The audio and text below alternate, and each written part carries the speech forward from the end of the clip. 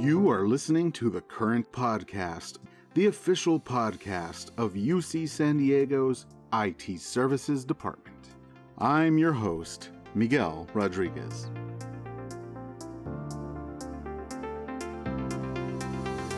Today is Wednesday, April 5th. I want to start this out with a huge shout out to everyone who helped make Process Palooza 2023 another resounding success. It was really good to be back in person after all those years, and the feedback that we have received from registrants, sponsors, and guests alike have so far been both humbling and inspiring. All of you played a role in putting on a unique and unforgettable multi-day event that connected people from 84 different institutions, including 11 UCs, 15 CSUs, 11 other universities, and 47 companies. So from all of us who worked behind the scenes on this year's Process Palooza, myself included, I want to offer a sincere thank you. We are full of gratitude for anyone who participated or registered or spread the word. Of course, the whole mission of Process Palooza is to celebrate the wonders of continuous improvement, so we are not going to stop everything until next year. No, we are going to continuously work to engage our communities with the mindset of Kaizen on our social media channels. So check out our Instagram or our LinkedIn. We are at Process Palooza, of course, and keep an eye out for some of the amazing photos and videos that were taken during the event. And now, in other news, nominations for the UC San Diego Exemplary Staff Employee of the Year Award are due by tomorrow, Thursday, April 6th. This award recognizes professional and support staff career employees who make exceptional contributions to the UC San Diego and San Diego communities in support of the vision to be a student-centered, research-focused, service-oriented public university. The award ceremony will take place on Thursday, August 24th via webinar. For more information and to nominate a colleague, visit the News and Announcements section of the Blink homepage. And now, over to Todd Anderson, who caught up with Rocky Mancini. Hello, podcast world. Todd Anderson, communications specialist here at the mic. Today, I'm joined by Rocky Mancini. Rocky, welcome to the pod, and how are you doing today? I'm doing good. The quarter is just about to start, so we're doing a lot of pre-spring quarter setup and a lot of work, but it's good work. That's good. All right. So jumping into that, can you tell us what your role with ITS is and how long you've been with UCSD? Yeah. So I've been with UCSD for a year and a half. I'm a DevOps engineer on the academic technology innovation team, which is my direct supervisor is Paul Jameson, but the senior manager for the entire department is Valerie Polachar. Got it. Awesome. And so you're currently remote right now, right? Yep, full remote. I live in Orange County. Okay, got it. So how's that been going so far? And have you had any chances to visit campus or interact with your teammates or other ITS colleagues in person yet? Yeah, so I've definitely gone down to campus a few times. I really like the whole remote arrangement. It's really nice to be able to hang out with my dog and stuff, at work, and it's easy to make food, and it's just really nice to have all of that comfort, not to worry about the commute and everything. But I have made my way down to San Diego a few times, mostly for team lunches. I've also been involved in a couple of organization-wide events, like our annual employee appreciation event. That was really fun. And just yesterday, I was part of Process Palooza, and so it was a good time too. Awesome. Yeah, I'm seeing your t-shirt. Everybody will be happy to hear that. Yes. Went off well. It's a big weight off of everybody's shoulders, I know, in preparing for it and getting it going. So did you just attend? Did you compete? What did you do at Process Palooza?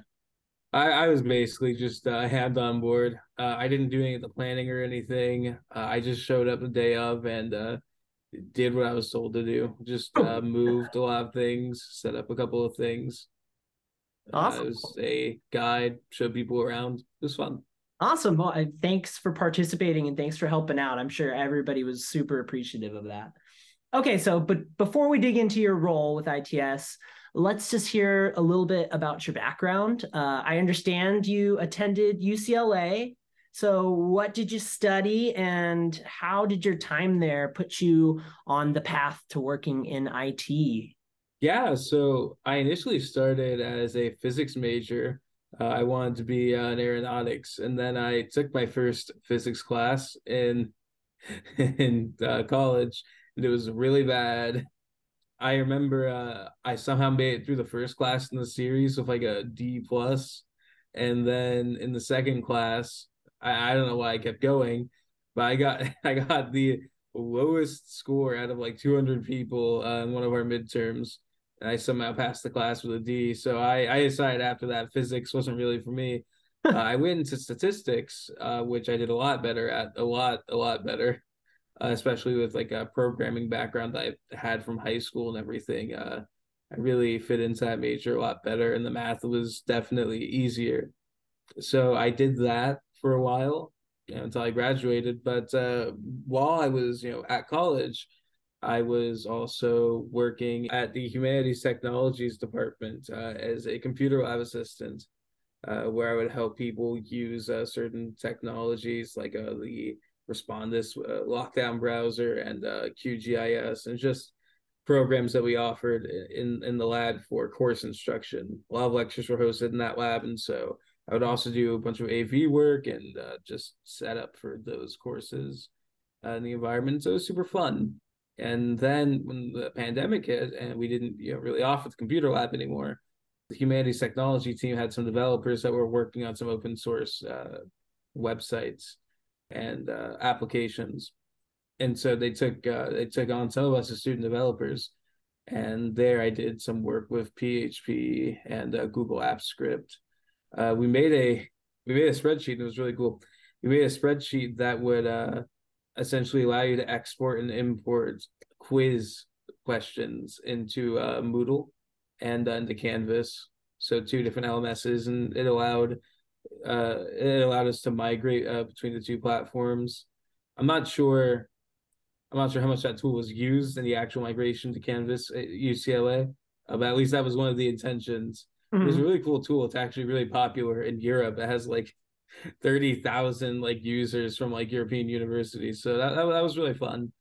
But I guess outside of that project, eventually when I graduated, the main developers had left, and so they hired me on to replace the full-time developer there at a half-time contract. And so I did that, and I was still doing PHP work. And then eventually I just transitioned over to here. I applied for the DevOps engineer position, and I was accepted, and I've been here ever since. So that's been Awesome. great. Great. So, did you start learning developing in high school, or and that sets you up be in that position that you were in when you were a student employee there? Yeah, I started learning in high school. I got my start with PHP and everything. And I remember, it was a little harder at the time just because I was younger and not as knowledgeable. And I eventually said, like, programming's not for me. I'm going to go into physics. And so that's what I did. Got And it. then when I went into statistics, I never even had the intention of going into programming full time. I wanted to be like a data scientist or a data engineer. But I don't know, I found my way here. The job posting was open and I was qualified. And I realized I was just better at development than I was at statistics. I was really good at the math part, but like some of the modeling and stuff just wasn't really up my alley as much. Uh-huh. But yeah, it was still a good time. I really enjoyed the major, but yeah, I would say I got my start in high school, stopped for a bit, picked it back up in college, and that's just kind of how my career flowed from there. Awesome. All right. So you transitioned from working at UCLA to working at UCSD. How would you compare working for these two large academic institutions? The positions are so different. When I was working at UCLA, it was in a self-contained department. It wasn't part of, there was no real ITS at UCLA. That might be different nowadays, but at the time, Tech was pretty isolated. I think they report directly to chancellors. So it was definitely different. The scope of our projects was a lot smaller. Okay. We like one website we made was for a linguistics class, and it was a very small user base. We spent a lot of time making a website for like 20 people, and it was a cool website. I was really proud of it. But it's very different from here, where the things that we're working on, impact users from dozens of courses every quarter. Our department potentially with our DataHub and AWS Educate service, we're looking at around 1 to 2,000 users, every quarter. And so it's definitely, the stakes are a lot higher. Yeah. And there's a lot, and the environment's a lot more complicated. And I would say generally this job is just more difficult than my last one. My last one was just isolated web development. It was fairly simple. There's so many different systems that impact everything. And so, yeah. And also just the culture, where ITS is just one big department. So we're always, going cross department for our efforts and collaborating with other people, where working at UCLA, we didn't see as much of that. Got it. Everything mostly stayed within HumTech. You're kind of more in a silo, doing your own work and focusing on what that specific department needed, whereas now it's not only just university wide, but even within ITS, you're working with dozens of different people from different teams. So let's dive into that. What type of projects do you work on? What does your day-to-day work look like as a DevOps engineer? So I would say that, especially on our team, for ATI, we're definitely jacks of all trades. We're not just web developers, we're not just sysadmins or backend or whatever. We basically have to do like everything. And so every day is definitely quite different. Just today we spent 3 hours patching a bunch of our servers, because we were taking down DataHub for maintenance. So I guess more on your point of what major projects do we have. There are 3 that I've spent a substantial amount of time on, and there are quite a few of other smaller projects. But the 3 that I've spent the most time on would be DataHub, which is the data science machine learning platform at UCSD. We allow users to connect into our website, and they can run Jupyter notebooks, which is like a coding environment, where they can run their like machine learning models and perform data science using our computational resources. Because most students don't necessarily have super nice laptops with beefed up GPUs and CPUs, but here they can potentially run models using our equipment, and it makes things a lot easier for students, and it really gives them some hands-on experience that they can use in the real world. So it's really cool. Adam Tillman's probably spoken about this before, but and he's the I guess one of the major founders of DataHub. A lot of students don't necessarily get the chance to like work on computers with GPUs, so they can't really do like these intense models using big name Python libraries like TensorFlow and CUDA and things like that. And so I think it's really amazing like how many users we get to reach out to. And in a similar vein, AWS Educate's kind of the same way. It's a service that allows students and I guess courses in general to use AWS for instructional use, courtesy of funding from Amazon themselves. We put kind of guardrails around AWS so that they don't accidentally spend all of their money, and so we make sure that everyone's like safe, and that no one's going bankrupt from accidentally leaving something on. And it's really cool. It's really cool that we get to enable instructors and by proxy students to use these services so they can learn these things for once they graduate, because it's just such a big game changer, especially nowadays when you're looking for jobs in the market. And so, yeah, those 2 projects are quite similar in the overall goal that they achieve, which is just allowing them to use computational resources for instructional use. But another tool I worked on, and we're slowly kind of rolling into production for widespread use, is SAL, which is our student account lookup website. Okay. And it's just for internal use for the service desk and everything to look up students, as well as other things like provisioning accounts to students in extended studies. And so that's really cool. It is replacing eventually SALT, student.ucsd.edu, which was the initial student account lookup tool. So this is kind of a redesign, but also is integrating other common like student provisioning aspects into the website. So that's really cool too. Yeah, that's something that I still work on occasionally, even though we've moved to production. So it's been good.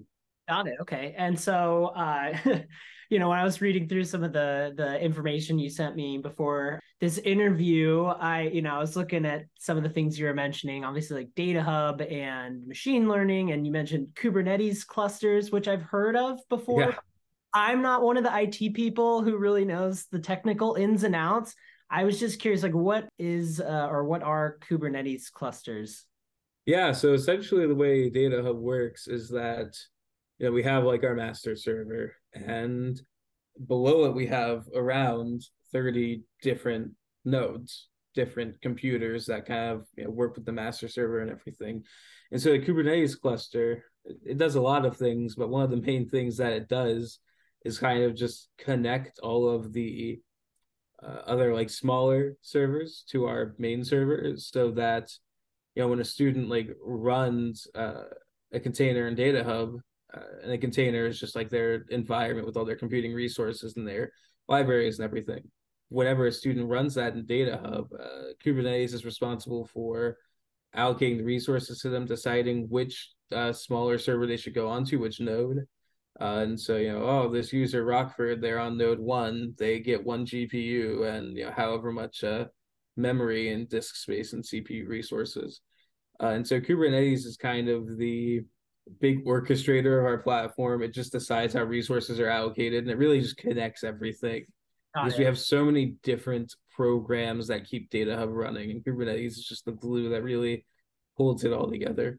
Okay, so maybe metaphorically like an air traffic controller for everything that's to make sure that we're not getting crashes, or we're not over provisioning resources or stuff like that. Yep, I think that's a really good analogy. All right, well, it's good. I just came up with it right now, so maybe I'll keep that one in my back pocket. Yeah, I think one of the analogies they use is an orchestrator. I think that's what it's called, is a container orchestrator. And so it monitors the behavior of every little notebook that's getting opened and making sure that, I guess, like a high level, that everything's working fine. Got it. Okay. All right. So looking ahead, are there any like major projects on the horizon for yourself or your team? Or if maybe not, same type of stuff, you will be working on the same stuff that you mentioned. Are there like any areas of professional growth that you're hoping to pursue this year or in the near future?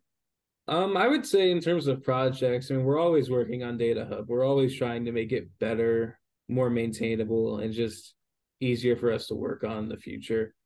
Especially now. Recently we had an employee leave our team, and so kind of a lot of what we've been doing for the last month, probably the next couple of months, is really just getting up to speed on all the areas where he was, of where our coworker Wesley, who's great by the way, everything that he worked on. So I would say it's mostly that. We don't have any super big projects in the horizon that just are absolutely groundbreaking the DataHub. It's just things that make it easier for us to personally work with and manage it. In terms of areas of professional development, I'm always looking to get better with integration technologies, things that just make it easier for us to deploy and automate and test. And so I'm always working on things like that. Yeah, I don't want to get into like too deep of specifics. Yeah. And get like too technical. But yeah, I would say just areas that DevOps engineers ought to be good at: integration, testing, automation. And I also, personally for myself, I would like to get AWS certified in the next couple of months. I've been studying a lot for, it's not the cloud practitioner exam, it's a tier above that. It's the solutions architect certificate. So that's something that I've been personally spending a lot of time studying for myself. Awesome. So now I know you mentioned outside of work, you're utilizing some of your development skills for a personal project.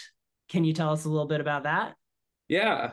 I don't know if the video footage is going on the podcast or anything, but I have this Raspberry Pi right here, which is just a single tiny computer, plugs into my wall and stuff, and it runs a Linux installation of Debian. And because I was kind of inspired by how we use Kubernetes in DataHub, I set up a Kubernetes cluster on my Raspberry Pi, and I use that to deploy some of the applications I work on for my own personal use. Like me and my friends are really into a game called Magic the Gathering, and so I made a little bot that can like quickly fetch us cards when we're playing and hanging out over voice chat and stuff, as well as take deck lists for the game and like export and import them into other formats so that we can play with them more easily. And so yeah, I mean that's mostly what I use this for, and it's just so I can have an easier time, I guess, setting up games with my friends. That's awesome. But yeah, I'm a big Magic the Gathering fan. So okay, so another part of some of the information that you shared with me prior to the podcast, the elephant in the room, or shall I say, the large, slow-moving reptiles in the room, is that you own 2 tortoises. Strangely enough, where I currently live in Arizona, my neighbor has a super large tortoise that lives in their backyard, whose name is Todd.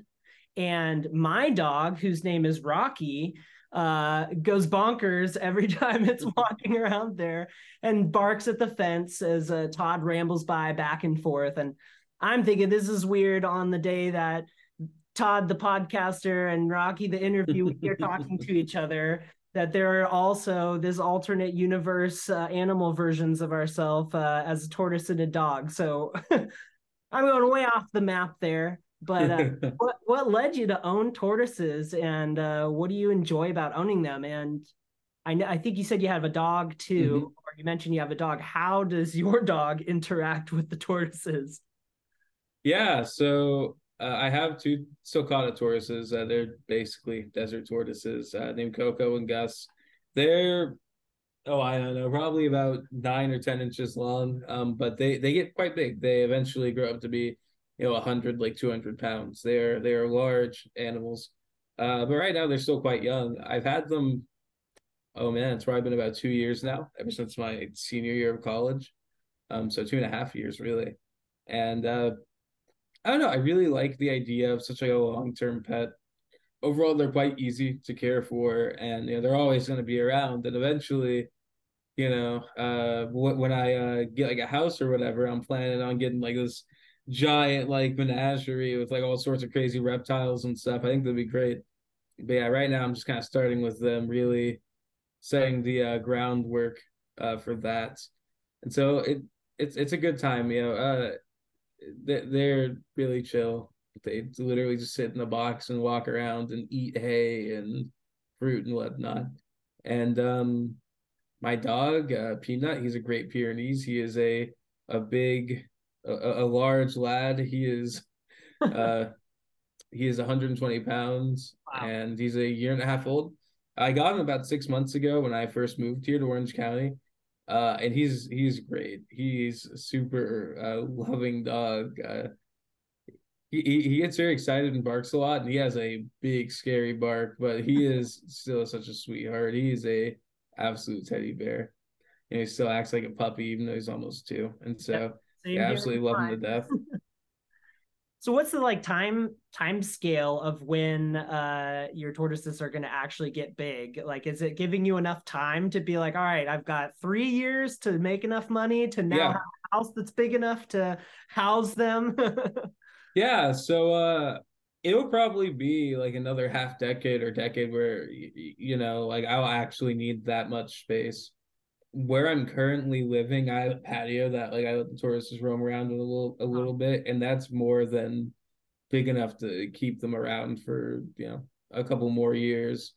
So I think the timeline is fine. I think if I haven't procured like a large like outdoor space in like 10 years, maybe like 5 to 10 years, then we're probably going to start having issues. But right now, I mean, they're definitely a very manageable size. Yeah. They only weigh maybe like 10 pounds or so.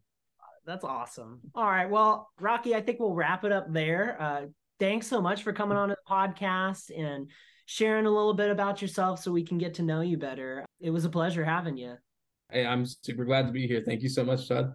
All right, have a good one. You too. I sure hope you're enjoying this podcast. Remember to let your fellow IT services staff members know that this podcast exists. Get everyone to subscribe on iTunes, Stitcher, or wherever you can get your podcasts. This podcast is a collaborative effort, and we want to hear from you. If you have any ideas for podcasts or topics, send them to me at its-podcast@ucsd.edu. That's it for today. Keep an ear out for the next episode of The Current Daily.